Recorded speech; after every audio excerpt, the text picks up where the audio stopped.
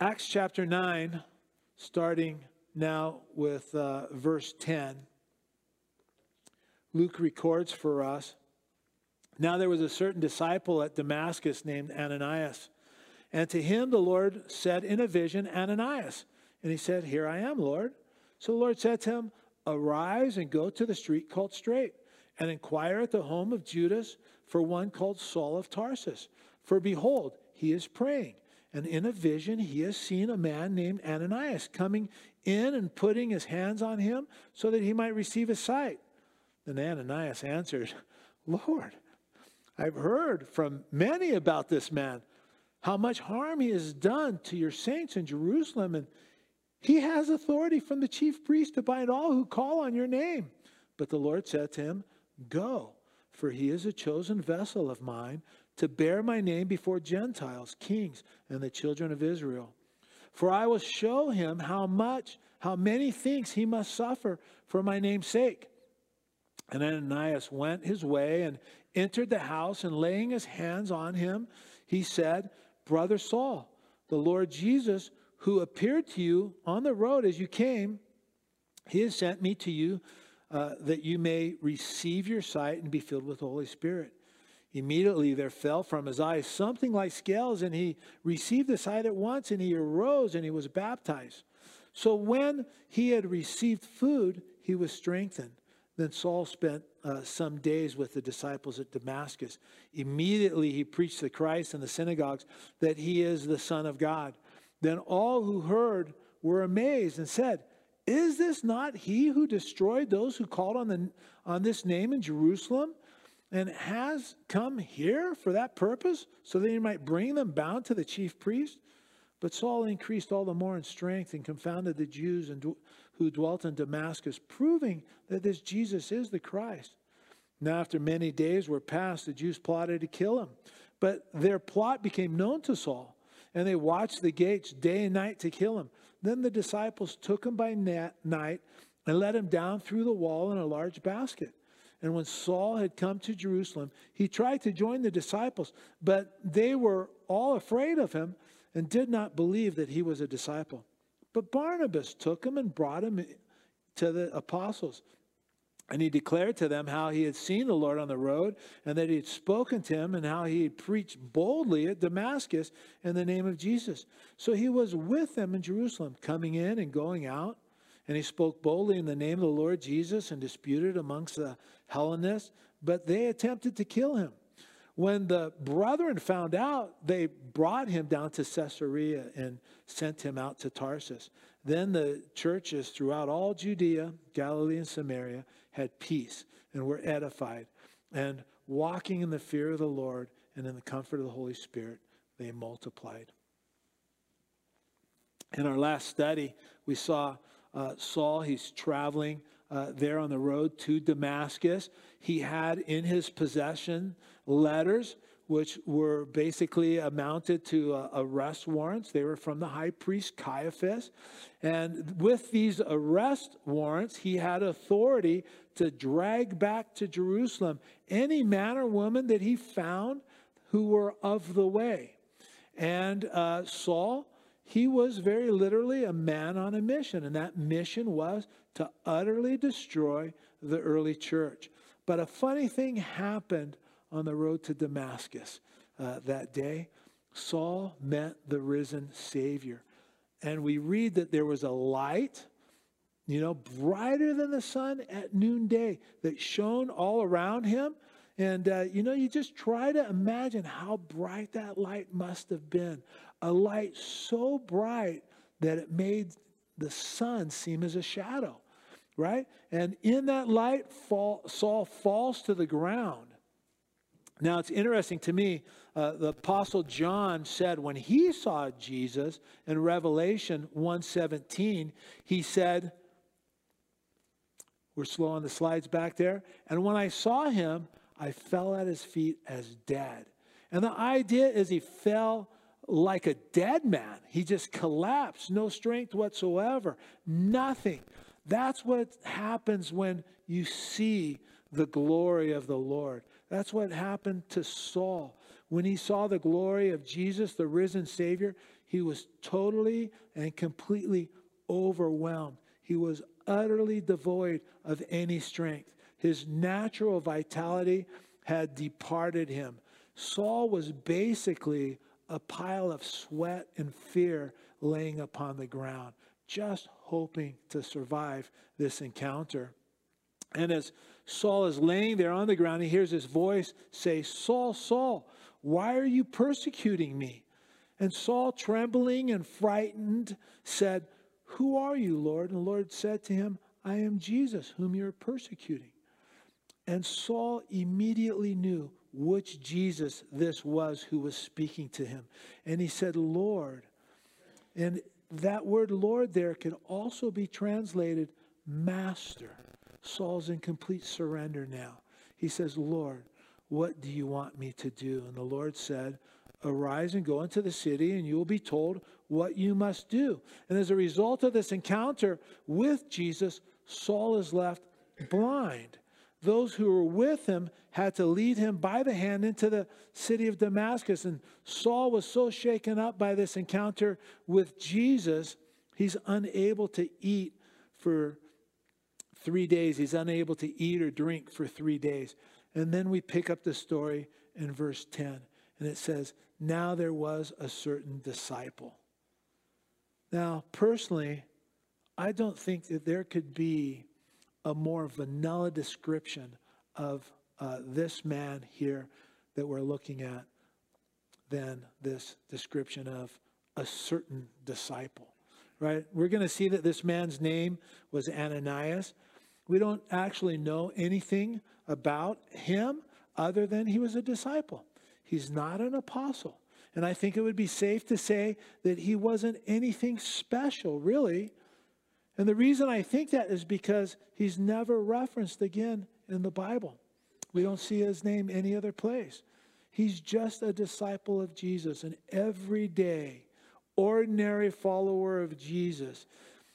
He very easily could have been someone like any one of us, someone like you, someone like me.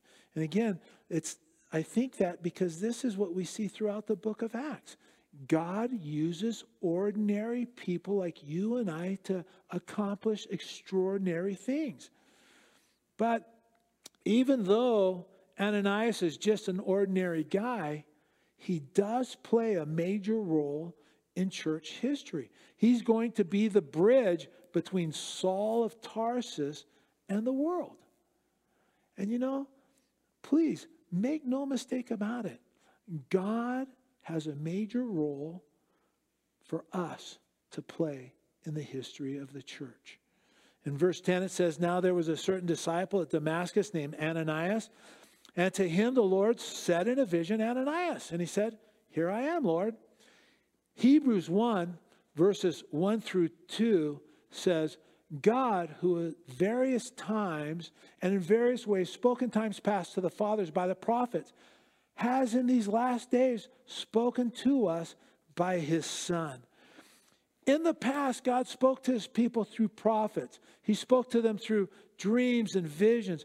But in our times, the primary method that God uses to speak to us is through his Son, through the Word made flesh. Now, that's not to say that God can't or no longer speaks to us through dreams and visions. It's just not the primary way that he speaks through us. It's not the primary way he's chosen to speak to us today. Now, that being said, Peter on the day of Pentecost, Acts 2, 17 through 18, quoting Joel 2, said, "And it shall come to pass in the last days, says God, that I will pour out my Spirit on all flesh. Your sons and your daughters shall prophesy. Your young men shall see visions. Your old men shall dream dreams. And on my maidservants and on my menservants and on my maidservants I will pour out my Spirit in those days, and they shall prophesy." In the last days, the days in which we're living in, actually, there's going to be an increase in prophecy, dreams, and visions, but they'll never take the place of the Word of God. So how does it work? You know, what's it like to have a vision? Well, here in Acts chapter 9, we have two examples. Saul, who was not seeking after the Lord, living outside of the will of God for his life, living in rebellion to the Lord, he has a vision that's kind of violent, and frightening. He's knocked to the ground, and he's just trembling and frightened, just trying to hang on for dear life. But on the other hand, here we have Ananias, who has a vision of the Lord, and it seems to be just a beautiful conversation between the two of them. Why? Why is it that one was so very frightening, the other was so beautiful? Well, it's because Ananias is submitted to the Lord where Saul was not. Ananias answers and says to the Lord, "Here I am." And I think there's something to be learned from this. And I think you would agree with me. It's better to be an Ananias than it is to be a Saul, isn't it? Ananias says, "Here I am, Lord." And as I pointed out last week, it's a statement of pre-submission. It's a determined submission in advance to whatever it is the Lord would say. Again, the idea is, Lord, whatever it is you want to say to me, I'm already committed to obedience in my heart. And this is the attitude that blesses the Lord. So here again, God can speak to us through dreams and visions, through prophecies, but his primary method is speaking to us today through his word. And we can't ever lose sight of that fact, right? The word of God, the Bible, the book that we have in our hands this morning is so very precious. Visions are okay. I've had visions of the Lord, and I'd like to have more. But the word of God is what we use to measure against those visions, right? It's what we use to measure dreams and prophecies to determine whether they are or are not actually from the Lord. Is that dream, vision, or prophecy contradicting the known word of God? Then it's not from God. And you know what? There's a real danger in seeking after dreams and visions, seeking after prophetic utterances. If you're not well versed in the Bible, if you're not well versed in the Word, you can be led astray. That's how many people are led astray, right? It's so vital for us to know the Word of God inside and out. It's the measuring rod that God has given us to lead us and to guide us. It's the tool he's given us to ensure that what's being said or what's being done in his name is or is not from God. In verse 11, it says, "So the Lord said to him, Arise and go to the street called Straight, and inquire at the house of Judas for one called Saul of Tarsus, for behold, he's praying. And in a vision he has seen a man named Ananias coming in and putting his hand on him so that he might receive his sight." Someone might be tempted to say right about now, Gary, there sure is a lot of details in this vision given to Ananias. Go to the street called Straight. Go to the house of Judas on that street. Go there, and there's going to be somebody there named Saul of Tarsus. He's going to be praying. And not only is he praying, he's having a vision of a man named Ananias coming to lay hands on him that he might receive sight. And you might be tempted to say, I thought you said, Gary, that God doesn't give us the entire picture or the entire plan all at once, but he gives it to us just one step at a time. And when we take that next step, then he'll give us the next thing that he wants us to do. And that's right. That's what I said. But this situation here before us is a little bit different, okay? First off, it's not the entire picture. It's just what God wants Ananias to do, right? Secondly, God doesn't require blind leaps of faith on our part, as some people think, right? This potentially is a very dangerous situation that God is calling Ananias to do, right? So God is giving him confirmations in advance that this is actually the Lord. God is lovingly and graciously willing to meet the willing and obedient heart. Right? God is willing to confirm his call on each of our lives, on my life, on your life, especially when he calls us to do something radical or something that people may think is crazy, right? If Ananias had just heard some random voice saying, hey, dude, I want you to go and pray for Saul of Tarsus, Ananias would be tempted to say to himself, like, where'd that come from? I mean, that's just a crazy idea. There's no way. That can't be God. When God called our family to Europe, I was more than willing to go. And, I was afraid, however, of getting out ahead of the Lord. I wanted to make sure it was God that I was following and not just stepping out in my flesh. And so I asked God to confirm it. He had to work in Tina's heart because she didn't want to go. He had to work in my pastor's heart because he didn't want me to go. And he had to work in our kids' heart because they didn't want to go. So when he did all of those things, I knew that it was God that was calling us to step out in faith. And the confirmations continued to be a witness to us during times of discouragement. When we found ourselves in really difficult, extremely difficult situations, I would ask myself, was it God? Or was it just me, following my own sinful flesh, and that's why we're here? And then I look back on all those things that God did to confirm to us that this is where he brought us to. And those confirmations that he had given us, they were then a comfort to us that we did follow the Lord. And because, they were comforting because we knew that it was the Lord that was leading us. And we were able to endure. And that's what we're seeing here now in this chapter. God gives Ananias a checklist of things to confirm that it is, in fact, the Lord who's speaking to him. He could go to a map and see that there's actually a street called Straight.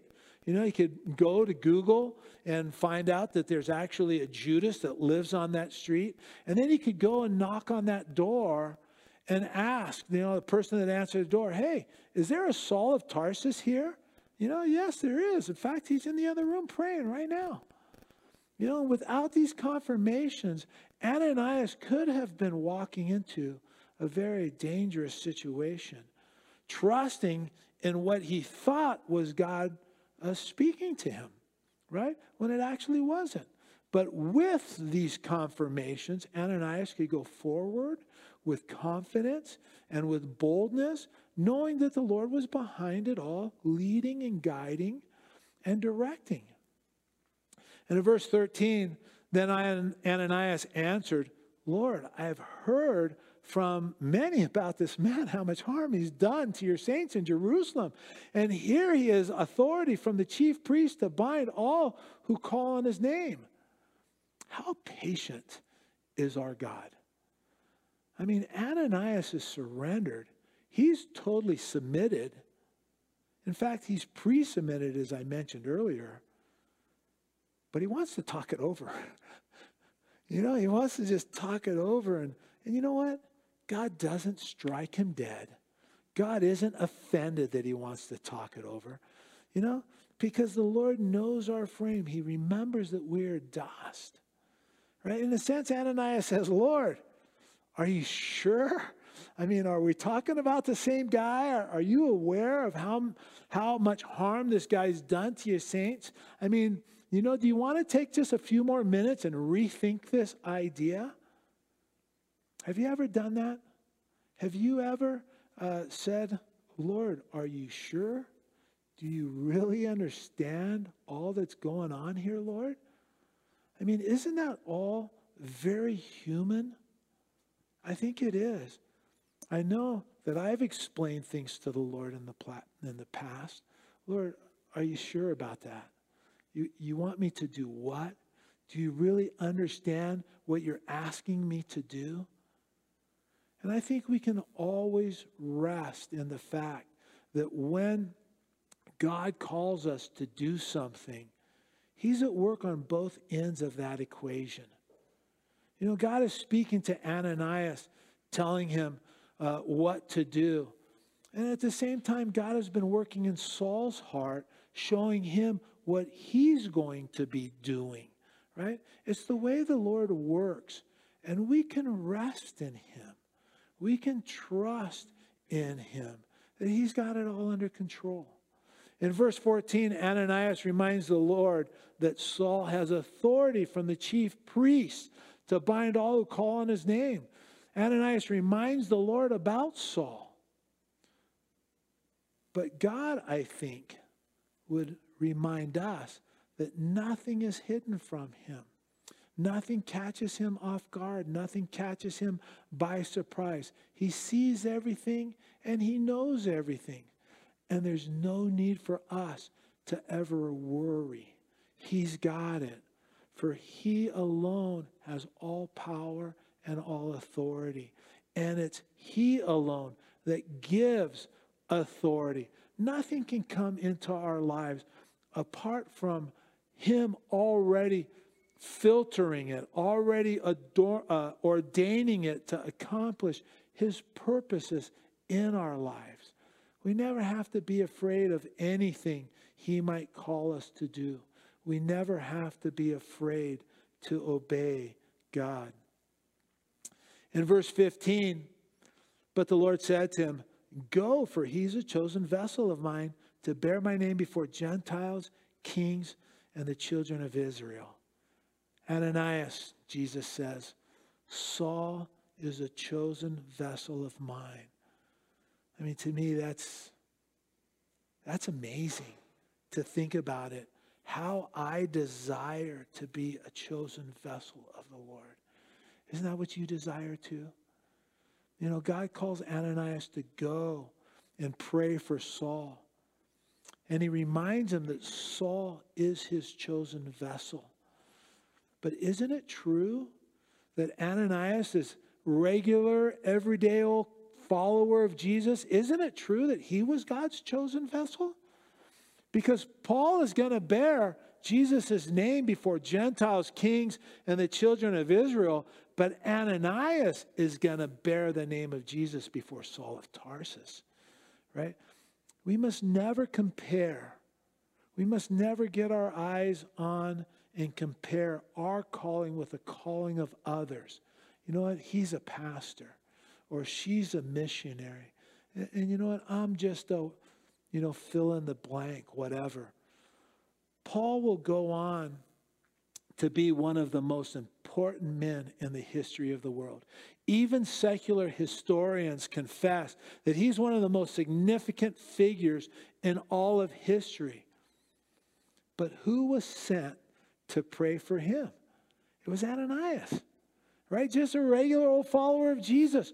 Paul was a chosen vessel of the Lord, but we could say the same thing about Ananias.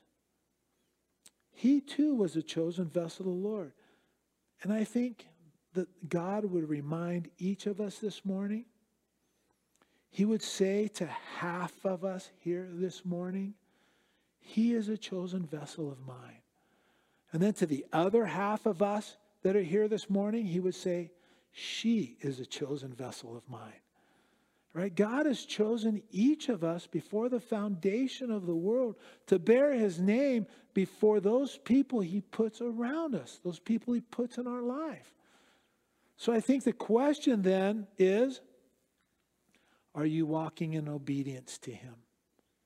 Are you walking in obedience to that call? Are you in obedience to the Lord? Are you currently engaged in that which the Lord has called you to do? And that's bearing the name of Jesus before the people that he places in your life.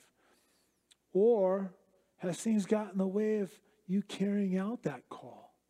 You know, Romans 11:29 says, for the gifts and the calling of God are irrevocable. Right? That verse reminds us that it's not too late to get to work doing those things that God has called us to do. You know, if we've let things kind of get in the way of us sharing the gospel with other people, boy, you know what? My encouragement would be just run to the Lord and ask him for forgiveness. Forgiveness for not being obedient to that call upon your life. Asking him then to open doors for you to share Christ. You know, to lead you and to anoint you and to give you divine appointments, to give you the words to share.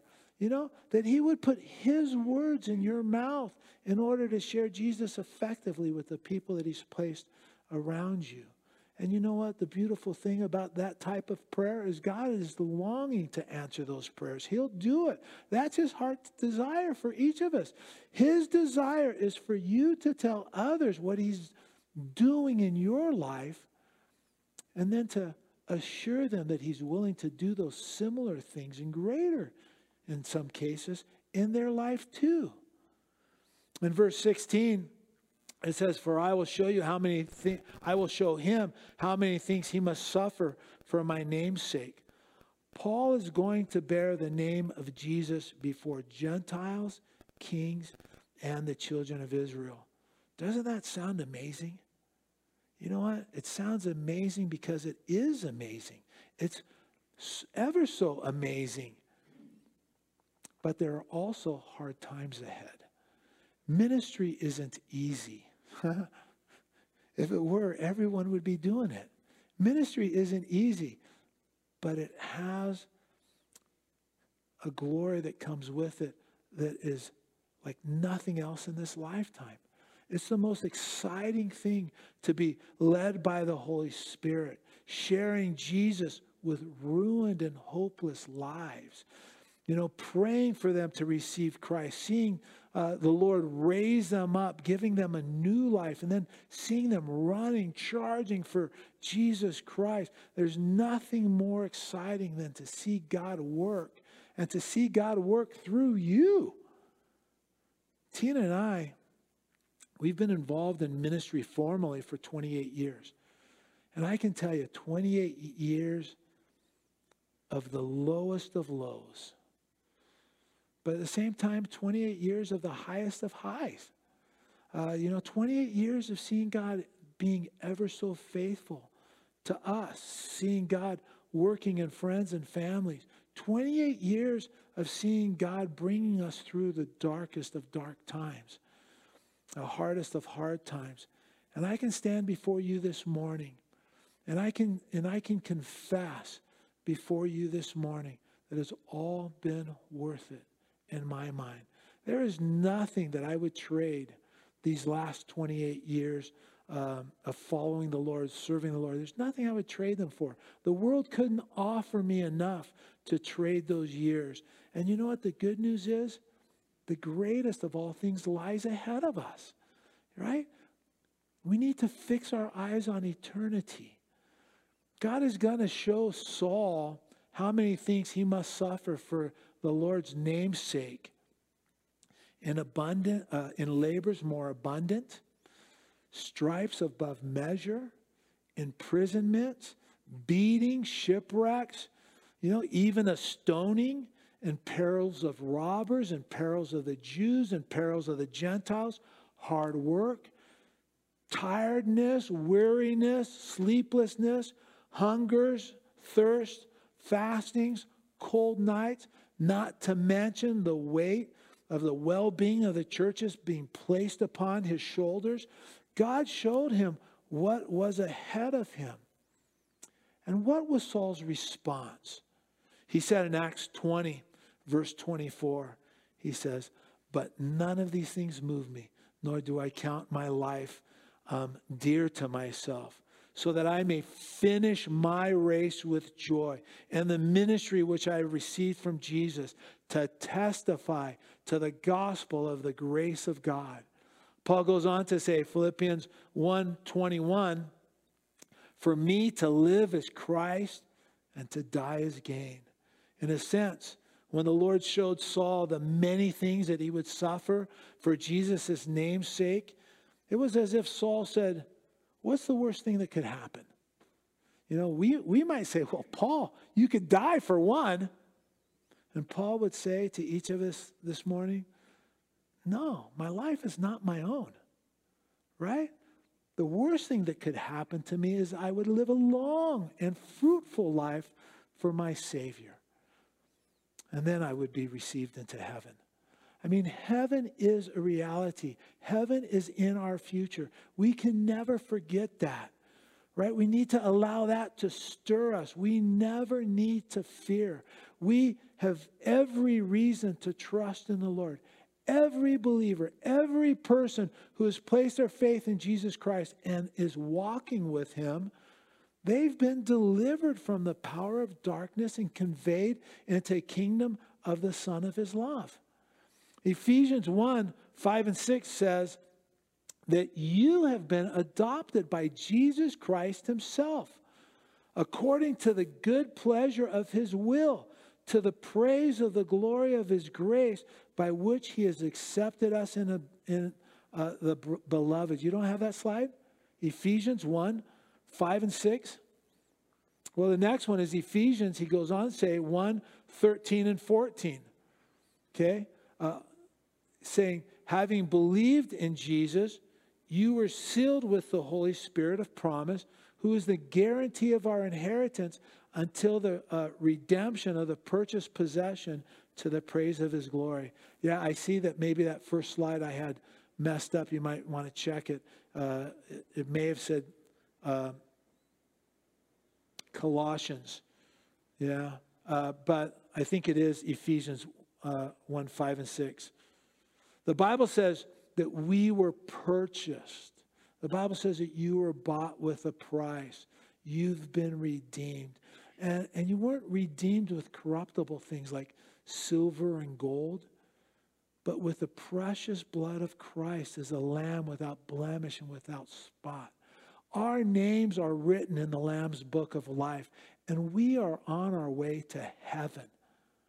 Right? And one day very soon, I believe, we'll meet our Savior face to face in heaven, if not in the air, at the rapture, right? And we'll forever be with him. What's the worst thing that could happen to us as we follow Jesus Christ with all of our heart, mind, soul, and strength in complete obedience to him? What's the worst thing that could happen? You know what? In actuality, following him with all of our heart, mind, soul, and strength, that's actually what living is all about. That's living for him, being led by the Holy Spirit in total submission to his will. That's true life. That's really living. Living our lives for Jesus in obedience to him means fruitfulness in this life. Paul said in Philippians 1, 20 through 21, he said, with all boldness as always, so now also Christ will be magnified in my body, whether by life or by death. For me to live is Christ, and to die is gain. But if I live on in the flesh, this will mean fruit from my labor. Yet what shall I choose? I cannot tell, for I'm hard pressed between the two, having a desire to depart and be with Christ, which is far better. Nevertheless, to remain on the flesh is more needful for you. And being confident of this, I know that I shall remain and continue with you all for your progress and joy of faith. Jesus said, I will show him how many things he must suffer for my name's sake. And Paul went from the persecutor to the persecuted. He went from the one who wanted to kill believers to the one whom people wanted to kill. You know, which one would you choose to be? You know, no one wants to be a victim, but anyone who knows Jesus, anyone who's being led by the Holy Spirit, whose life is given over to Jesus, knows that being persecuted for his name's sake is 1,000 times, 10,000 times better than living without him. And if he were ever to call us to give our lives for his glory, to lay down our lives for his name's sake, you know what? We would have nothing to fear. And heaven to gain. In verse 17, it says, and Ananias went his way and entered the house, and laying his hands on him. And you know, just in the middle of that verse, I think you need to stop and recognize that a simple act of submission from an ordinary follower of Jesus. Ananias had no idea how that simple act of submission would change the world. I ask you, am I a fool for believing that the Lord wants to do great things in our lives as we submit fully to him? Think about it. Is that a foolish thought? I don't think so. Verse 17 says, and Ananias went his way and entered the house, and laying his hands on him said, Brother Saul, the Lord Jesus, who appeared to you on the road as you came, has sent me that you might receive your sight and be filled with the Holy Spirit. Ananias laid hands on Saul. You know, sometimes a loving touch can be so powerful in the life of a person that is broken. Ananias calls him Brother Saul. You know how healing those words of acceptance must have been to Saul. You know what? I don't care where you come from. I don't care what you've done. If you're a believer in Jesus Christ, then you're a brother or sister in the Lord, right? And now I think it's important here to notice that Saul is a believer, right? When you believe, placing your faith in the risen Savior, you're sealed with the Holy Spirit. He comes into your life and he lives within your heart. You know, that's to say he lives in your being. He wants to be seen in your life. He wants to be expressed through your life. But there's also a secondary feeling that's called the baptism of the Holy Spirit, the empowering of the Holy Spirit, the coming upon of the Holy Spirit, the infilling of the Holy Spirit. Call it whatever you want to call it, but it's when the Holy Spirit comes upon you and fills you, giving you the power to live for Jesus Christ, power to walk with him, power to be a witness. The Christian life cannot be lived in our own strength. You know, if you're trying to live for Jesus in the power of your own might, you're going to come up short and you're going to experience defeat and discouragement. It's just the way it is. I know. Believe me. I know. Trust me. Christianity needs to be lived in the power of the Holy Spirit, which is available to all of us just by asking. Without the Holy Spirit filling us, empowering us to live for Jesus Christ, you know, it's simply failure waiting to happen. But with him, however, it's victory and glory. And Ananias lays hands on Saul and prays for him. And verse 18 says, immediately there fell from his eyes something like scales, and he received his sight at once, and he rose and was baptized. Luke, the author of the book of Acts, says immediately there fell from his eyes something like scales. He didn't know what it was. It wasn't scales, but it was something like scales. The Greek word translated here, scales, it's only used here in the New Testament. It's not used any other place in the New Testament. It is, however, used one other place in the Septuagint, the Greek translation of the Old Testament, and it's in Leviticus 11 where it talks about clean fish having scales.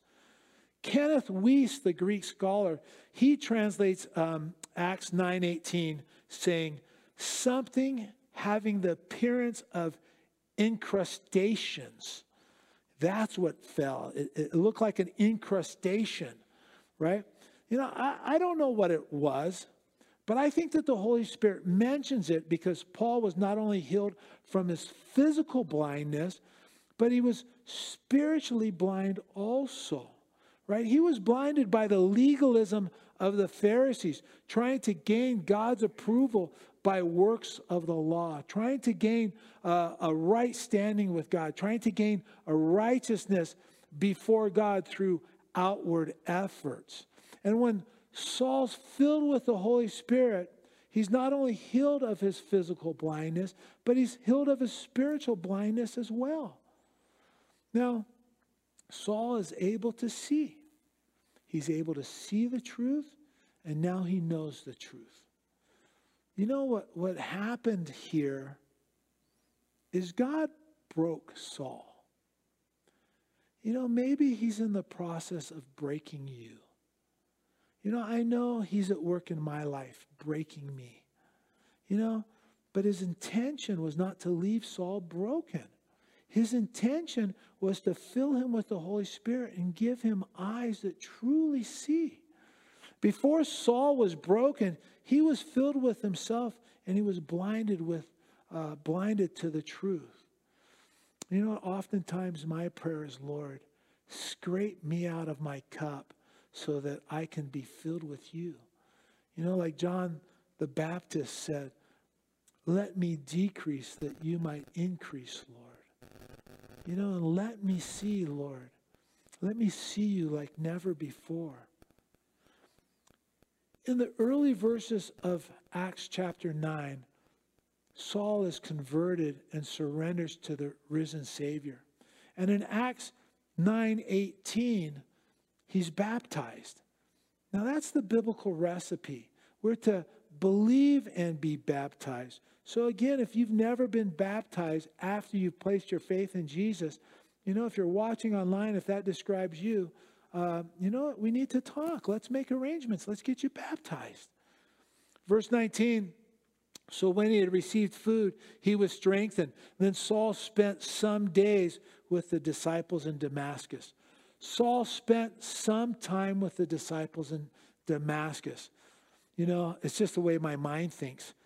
But I wonder, on that first Sunday when Saul showed up for church, you know, I wonder if there wasn't some awkwardness in the air. You know, Ananias probably stood up in the fellowship, you know, to introduce Saul to the church. Hey, everyone, this is Saul of Tarsus. And the church probably got really quiet. And then somebody in the back row said, the Saul of Tarsus? Yeah, that's right, Saul of Tarsus. The one who kills Christians? Yeah, that's the one. In fact, you know what? Funny thing, he was coming here to kill you too. But, you know, on the way here, he met Jesus. And you can just hear someone in the church shout out, are you an idiot, Ananias? Are you kidding me? He's faking.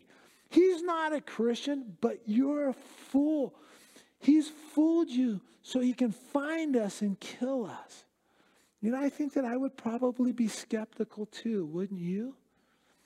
Paul said, 1 Timothy 1:13, although I was formerly a blasphemer, a persecutor, and an insolent man, but I obtained mercy because I did it ignorantly in unbelief. And he goes on to say in 1 Timothy 1:16, however, for this reason I obtained mercy, that in me first, Jesus Christ, might show all long suffering as a pattern to those who are going to believe on him for everlasting life. You know, I mentioned it last week, and I want to mention it again. Paul's conversion, his salvation story, needs to be an encouragement to each one of us. First, anyone can be saved. No one is out of reach of God's ability to save and change a life for eternity. Secondly, anyone can be saved. Your loved ones, your friends, your co-workers, those people you know that just have the hardest of hard hearts, God is able to reach them. But there's something else that I think it's extremely important to notice, right? Saul obtained mercy, right? From the Lord, of course, but also from the church. Ananias calls him brother, right? Saul spent time with the disciples. They welcomed him. They embraced him. They accepted him. They were merciful. Like many of you, you know what? I have a questionable past. Yesterday, last week, last month, last year.